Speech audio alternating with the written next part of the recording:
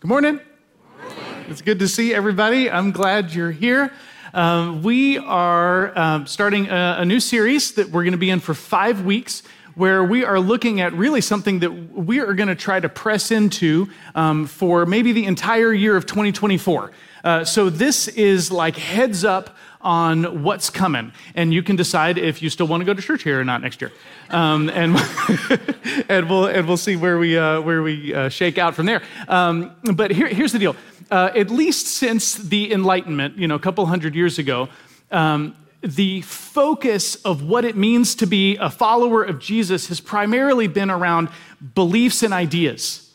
Has primarily been around what you say you believe on some sort of like theology test. Did Jesus rise from the grave? Yes, no. Virgin birth? Yes, no. How do you believe people are saved? By faith or by you being good enough? Yes, no, that kind of stuff. And really, we have to know what we believe. I mean, that's like not really an option because we all believe things, whether we've teased them out and understand them well or not. But that falls short of really what Jesus called us to in the first place. And there's been kind of a re-emergence of that understanding in our part of the world, especially among this younger generation that's coming up, that's saying Christianity is not something you just believe because Jesus said it wasn't. It's something we do. It's something that we live out. It's something that we put our hands to and our bodies to. When he famously gathers his disciples together, he's about to head out of town and go back to be with the Father. When I say in town, that's metaphorical. I mean leaving the earth to go back to heaven. He says, I want you to go into the entire world and make disciples, teaching them everything that I've commanded you, baptizing them.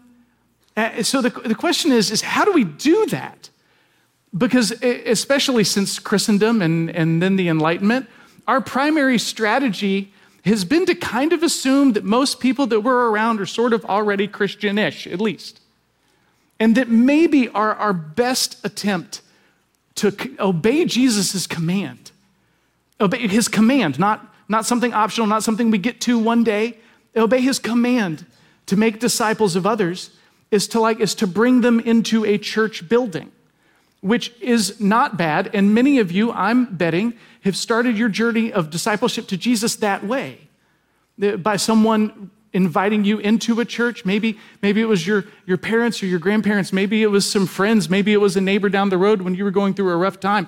But as the world continually shifts away from this default Christendom idea of everyone's kind of like default Christian or close enough, that strategy just isn't going to cut it and doesn't hold water around most of the world. And the places where the gospel of Jesus is transforming lives, no one is waiting for people to show up at their door because they're obeying Jesus. Now, one of the challenges with that, of this going, is the truth is we're pretty ill-equipped to do that.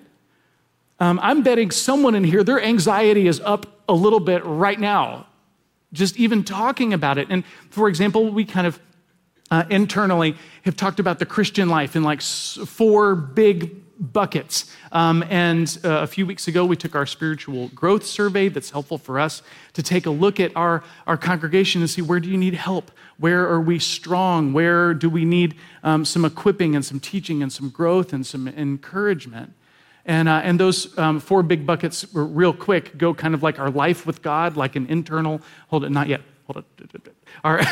our internal sense of his presence and intimacy, spiritual practices, how are we engaging in that ourselves, like what are we doing with our lives? Community, how are we sharing our lives with others, especially other believers? And lastly, mission, how do we respond to the Holy Spirit and live as everyday missionaries into the life that he sends us to? Now, we just simply ask that, for example, in 5 categories. Like, I have grown a lot this year. I've grown some this year. I haven't grown this year. I've moved backwards. I've moved way back. And just to, if we were to group together the 2 I've grown, either I've grown a lot or I've grown at least some, just want to show you kind of how that panned out for us this like this year. Not surprising. So our life with God. We would say, you said that about 60% of us are growing in your life with God. And do you feel close to him? Do you desire God? Is your intimacy with God, your relationship with him, is it growing? And 60% of you all said that has grown at least some, maybe even a lot. And that's pretty awesome. That means that you are moving towards the heart of the Father. That is a big deal. Spiritual practices, how are you engaging with God, whether that's through reading the Bible or prayer or fasting or self-denial or worship or whatever. We said about 50% of us are growing right now, which is actually pretty fantastic. That's pretty strong, Community, how are we engaging with community? A little less than that. About 37.5% of this church said they are growing in their community. So maybe that's something that we could give some attention to. That's not hard to imagine that that's maybe a weaker area for us in a world that is super busy, in a world where we tend to be pretty isolated, in a world where relationships can be hard to build. So 38% of people saying, I have grown.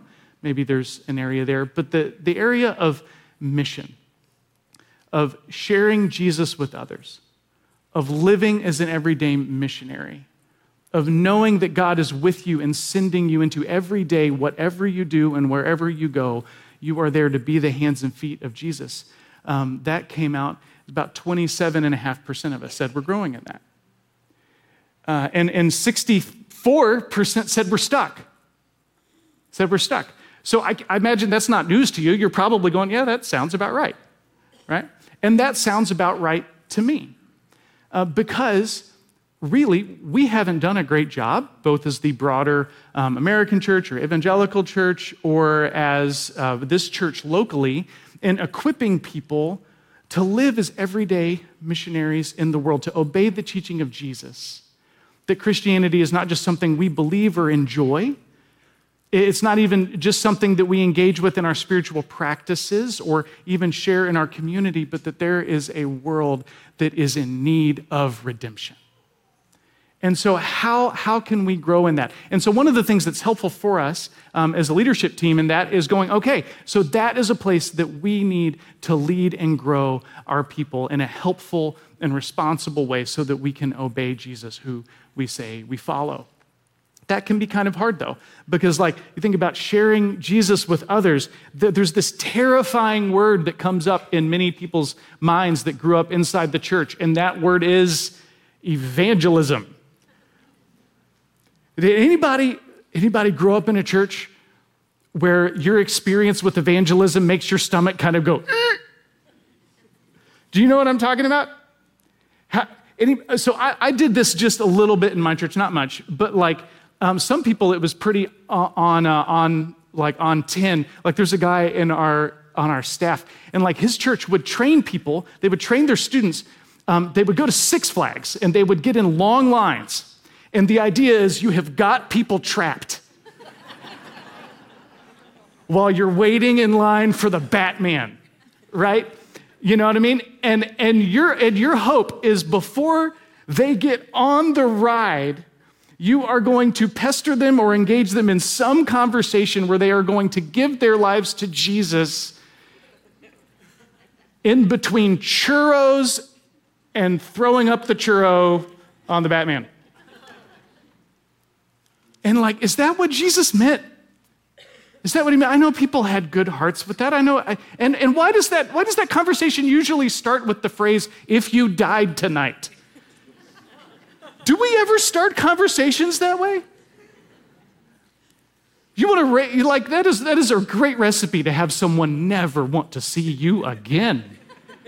If you died tonight, do you know something I don't know? You know? And so that's not really, good intentions there.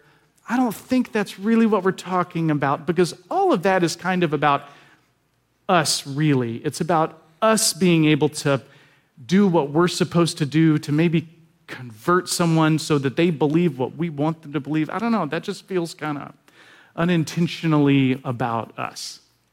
Ugh. There's this other thing that I probably spent most of my life in, kind of in a reaction against that, which is where we just don't do anything.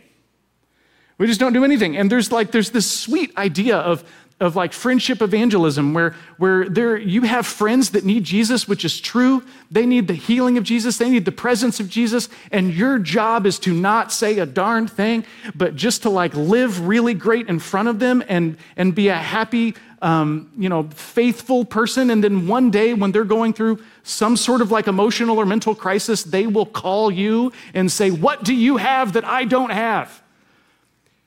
I was at a Waffle House once. It was at night because you never go to Waffle House during the day. Who goes to Waffle House during the day? It was at night. It was in college. And we were in this little booth, and it was my friends and I after a worship service. And our worship services went long. I mean, 2 hours, 3 hours, 4 hours, not uncommon for us.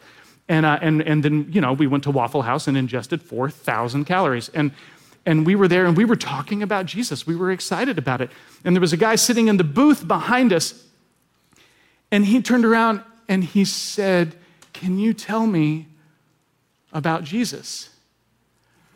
And the future pastor, deeply involved ministry person that I am, froze. What? Luckily, my friend Arash was with me and turned around and was able to talk about Jesus. But how often does that happen? That somebody breaks their comfort to take the initiative to talk to someone that they think might know something. And so maybe in our world in the last few decades, we have these extremes of there's this like oversimplified formulaic thing that kind of makes that person a project. And then there's this thing where we kind of just don't do much, except maybe invite them to church. And then there's a professional, someone on a stage with a microphone, and he knows what to say or she knows what to say, and we're going to hope that kind of does it. And we've been growing, I think, as a church. Creating Alpha as a space has been a good thing to invite people to. Really beautiful, dozens and dozens of people that we've seen come to know Jesus. Hundreds encounter him and hear about him in a fresh way. But how do we live as an everyday missionary, where the Holy Spirit is living in your heart and sending you into every day to repair a broken world? Because the world's been broken a long time, and most people out there need to know that there is a God that is on their side, that cares for them, that died for them, that is pursuing them, that wants to heal them and be with them through everything. So how do we do that? Maybe a place to start is to look at where God goes, how God engages somebody when he begins his rescue plan for the world. Right? The world has been deeply broken by our first parents. Kind of slate sort of wiped clean with a flood. And then there's this world that needs repair. And God goes on this rescue mission to restore the world. And he starts with an individual. And it's interesting, in Genesis 12, a man who will be called Abraham, now called Abram, God says something to him. I want you to listen. What seems to be the word or the variation of the word that comes up the most here? The Lord had said to Abram, "Go from your country, your people, and your father's household to the land that I will show you. I will make you into a great nation. I will bless you, and I will make your name great, and you will be a blessing. I will bless those who bless you. Whoever curses you, I will curse. And all the peoples of the earth will be blessed through you." What was the word? Bless. To bless or to be a blessing. That when God calls this individual to start his rescue plan for the entire world, that will lead all the way to Jesus, to the early church, and to you sitting here today. When he starts that turn in history, he does it around a conversation of being a blessing. He says that your name will be a blessing. and all the peoples of the earth will be blessed through you. That when God starts this is not a conversation about bad news first, about did you know that you're in trouble? This conversation starts with, I am here to be a blessing to you. In the Old Testament, the Hebrew word that we translate blessing as barak. In the New Testament, it's eulogia. And it kind of plays out like this. In Hebrew, barak means to give praise or to give thanks or to bring peace. I was on a plane to Israel sitting next to a 15-year-old, and his name was Barak. And I loved it. He was telling me that his name means a light in the rain or lightning, and it also means blessing. And long before we had a president that name with that name, there was this young boy telling me that his name means to be a light in the rain, or to be a blessing, to be praise for others. Eulogia, is good, logia is word. It is a good word, a blessing, praise. You may be familiar with the Latin phrase, benediction is the word there. Bene, good, diction, word. That when you show up in someone's life, that is a good word. That when someone encounters somebody who is on the mission that God has sent them on, that results in praise and thanksgiving and peace. That when God wants to put a world back together, he gets a group of people and he says, I want you to live in such a way that when you show up, people result in praise and thanksgiving and peace, that you are a blessing to them. You're like a light in the rain. Now that is something that I could get on board with. Because that's totally different. That's not about knowing the right stuff. That's not about being able to say the right things all the time. That's not about, rocket science or being able to have answers. That's about a way of living that becomes a blessing to everyone around you. That apparently is how God wants to put a world back together when he starts with people. And as a leadership team, we've actually been talking about leaning into this for quite some time. And we're looking around for a resource that would help us, because most of the resources out there kind of tend towards this like overly formulaic, simplistic thing that doesn't seem to result in much discipleship, in my opinion. Or this other kind of like you don't really do much. You kind of just hang out and be a good person and maybe invite people to church. And that didn't seem to work. Then somebody suggested a book written by a pastor named Dave Ferguson, who looks remarkably like Edward Norton. It's kind of, if Edward Norton had a goatee, he would look like Dave Ferguson. Dave is in Chicago, leads not just a church, but like a network of churches and micro churches, big churches, small churches, churches that meet in homes. And anyway, he wrote a book called Bless. And, a little subtitle, 5 Everyday Ways to Love Your Neighbor and Change the World. Okay, now let me let you into my heart and how I am not a good person. Are you ready to find out that I'm not a good person? I thought I was too cool for this. Do you know why? Because it has periods after each letter, and that means we're going to have an acronym. And I grew up in anybody other 90s kids? 90s kids? Everything was an acronym. The DARE program, there was an acronym. If you wanted to learn something in church, there was an acronym. If they wanted to teach you first aid, there was some completely unmemorable acronym. They're like, if someone's choking on a golf ball, just run up and remember platypus. Platypus. You're like, what am I? You're going to check their pulse. You're going to check their liver enzymes. You're going to attack the problem. You're going to see if they have testosterone that's low. You're gonna, and I feel like surely I'm cooler than that. And the problem is that A, I'm not, and B, this is actually really good. This is really good, and how he was able to boil down. Hey, the problem here isn't getting our heads around it. The problem is living into it, right?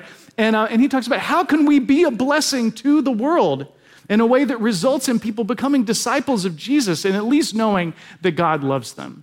And so this is what we're going to walk through for a while to try to equip us as a church. And we're not leaving this anytime. This isn't done at the end of the sermon series. We're going to try to press into this pretty much for probably the whole year of 2024 because change takes time. Culture change takes time. People change slowly. And so we're just going to kind of keep tapping the accelerator, on this from time to time. Like, have you ever been in a car with someone that like only knows how to push on the accelerator super hard? You're like, brr, brr, right? That makes me want to get out of the car, unless I'm driving. And so we want to find ways just to kind of keep tapping the accelerator like you do when you're trying to drive smooth so that we can keep moving and help us as a church to be a blessing to the community around us. So here you go. Here's our acronym we're going to be walking through. B, begin with prayer. L, we're going to listen. We're going to listen to people. Take time to hear them, to ask good questions. 3 is my favorite. We're going to eat with people. How many people, your interest in this sermon series just went up? Jesus did a lot of eating with people. S, we're going to serve people. We're going to serve them. We're going to find ways to love them practically. And the last one is kind of maybe where the rubber meets the road. We're going to share our story. We're going to share our story. Now, I think it's worth pointing out that he totally had to jam in the first one and to begin with prayer because PLES just doesn't work as an acronym, right? But it would be like pray, listen, eat, serve story. But he needed it to fit, so he went with begin with prayer, which is totally fine. And now listen, again, none of that's rocket science or brain surgery or rocket surgery or brain science or whatever. But here's the thing, this isn't about how do we convert people. It's about how are we a blessing to people. There's a world, people that need Jesus. And just Jesus, it's interesting, the Son of God, when he comes to be a blessing to the world, The world, thousands of people show up to get around him. People that were nothing like Jesus, liked Jesus. Why? How did he do that? And then his disciples, the same. When he begins a season of ministry, it's interesting, like if we look in Luke chapter 6, this is before like a push for ministry in Luke 6. It says, one of those days, Jesus went out on a mountainside to pray and spent the night praying to God. When morning came, he called his disciples to him. He chose 12 of them, whom he designated apostles: Simon, who he named Peter, his brother Andrew, James, John, Philip, Bartholomew, Matthew, Thomas, James, son of Alphaeus, Simon, who was called a zealot, Judas, son of James, Judas Iscariot, who became a traitor. Then he went down with them and stood at a level place.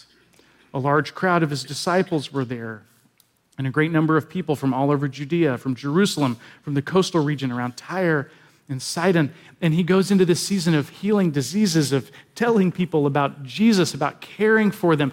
But even Jesus himself starts with prayer. He goes away to be with the Father first.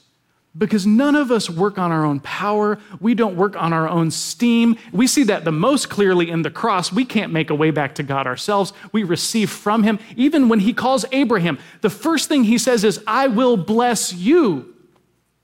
Then you will be a blessing. Your name will be a blessing. But it starts with the Father pouring into our hearts. And so when we start with prayer and we say, God, I want to be a blessing to the world. I want to be a blessing to those around whoever you send me to. It starts with coming to the Father and saying, God, help me. Help me, I need your help. Show me how to pray for that person. Jesus does this over and over and over again. Here's a small list of the places that he does this only in the Gospel of Luke, beginning with his baptism. And it kind of goes through this cycle in the book of Luke, where every couple of chapters we see he takes time to say Jesus retreats to be with the Father. He retreats to be with the Father. Now, Everything is under his power. He's the Son of God. Everything is under his power. Everything is under his authority. But he is there to bring you and I before a God that loves them. And so maybe it's just worth asking, who do you know that needs to know Jesus? And how can you pray for them? Maybe there's simple things of like, if you were to like tic-tac-toe, draw a tic-tac-toe board in your mind, and if you're in the middle, who are the people that live around you in your dorm room or your apartment building or your neighborhood or whatever? Like, do you know their names? Or do you have some description of them in your mind? And maybe, just as an idea, what would God put on your heart to pray for them? Maybe you realize that woman, when every time her grandkids come to visit, it's just the mom that's with them. So there's a story there. How could we pray for those grandkids and for that mom and for those grandparents? Maybe it's that person at work that always makes the joke when a challenging conversation comes up and kind of deflects, and maybe there's something there. Can you pray for him? Can you pray for God, whatever that is, help me pray for him. Maybe it's someone you share a tube of toothpaste with, and you know that they are far from God and that they need to know that there is a God that loves them, that pursues them, that died for them, that wants to heal them, that wants to be with them for forever. And so you have little ways of praying for them. Maybe it's in a little journal or on a Post-it note. I find that a lot of times my prayers start with things that are incredibly simple. Incredibly simple. Maybe you don't know where to start, and so a really good prayer is, show me, God. Show me, God. God, as I go to play softball today, show me, God. As I go walking with my friends today, show me, God. As I go sit in this cafe today, show me, God. Show me, who can I pray for? Is it the person on the other side of the counter? Who do you want me to bless today? Is it the person behind me in line? Is it the lady coming down like the dismissal line for elementary school and she's checking everybody's name to make sure the kid gets to the right car? Is that the person you want me to bless? Show me, God. Maybe that's followed with use me, God. You feel like you've got like 4 to 8 people on your mind right now? Use me, God. Use me, God. And this isn't something that happens overnight, at least not for me. This is maybe something that we could live into for week after week and month after month. And maybe this could be a part of our culture, that we are a praying people, and something you can share with the Christians in your life is, this is who I'm praying for, because I want to be a blessing to them. I want to be a blessing to them. You may be successful, but you may not know how to be a blessing. You may have a lot of friends, you may have a great family, but you don't know how to be a gift to the world. Maybe you don't feel very smart, but you can bring peace to people. Maybe you don't feel like your life is going anywhere, but you can offer Jesus to a broken world. You are made to be a gift to a world that is in deep need.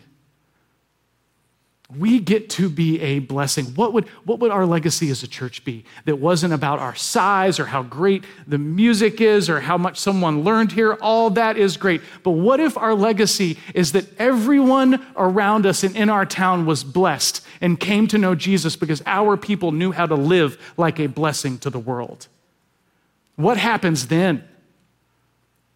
I mean, that's like exponential change. That's stories like we saw in the book of Acts and in the early church. That's like what we're seeing right now in the global south, where Christianity is exploding. It doesn't have anything to do much with like getting people inside. It has to do with sending out people that desire to be a gift to the world like Jesus, because we want to be a part of what he's doing in the world. So maybe begin with prayer.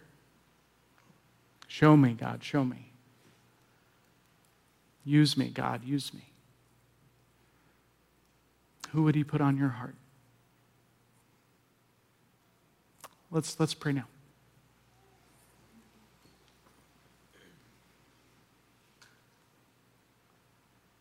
Jesus, you began with prayer.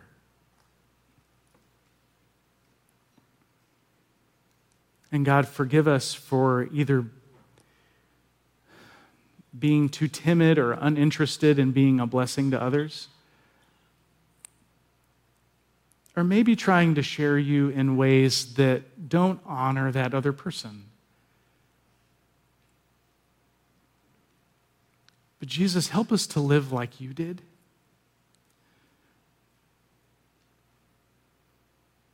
Where you were a gift. You are a good word. You brought peace. You were like a light in the rain to a world that needed you.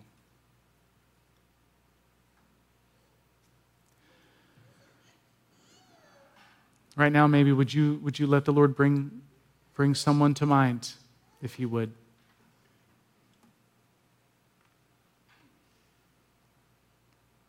Maybe this isn't that moment for you, but if he brings someone to mind, write it down, put it in your phone, write it on something, keep it.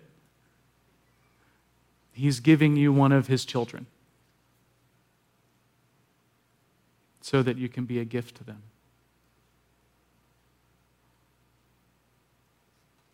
Show us, Lord.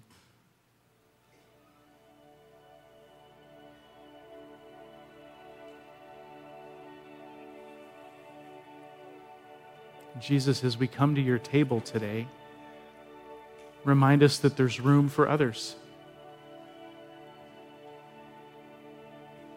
and that we can bring people to the table because your Holy Spirit is working in us and through us to heal a world that needs to know the God of the cross. It's in your name that we pray, Jesus. Amen. We're so glad you tuned in today. If you liked this video, don't forget to give it a thumbs up and share it with anyone you think could benefit. We're excited about all the content we have coming up and can't wait for you to see it. Be sure to subscribe so you won't miss out. If you're curious about LaCroix, or if you're looking to take the next step on your journey with Jesus, check out lacroixchurch.org. We hope to see you again soon.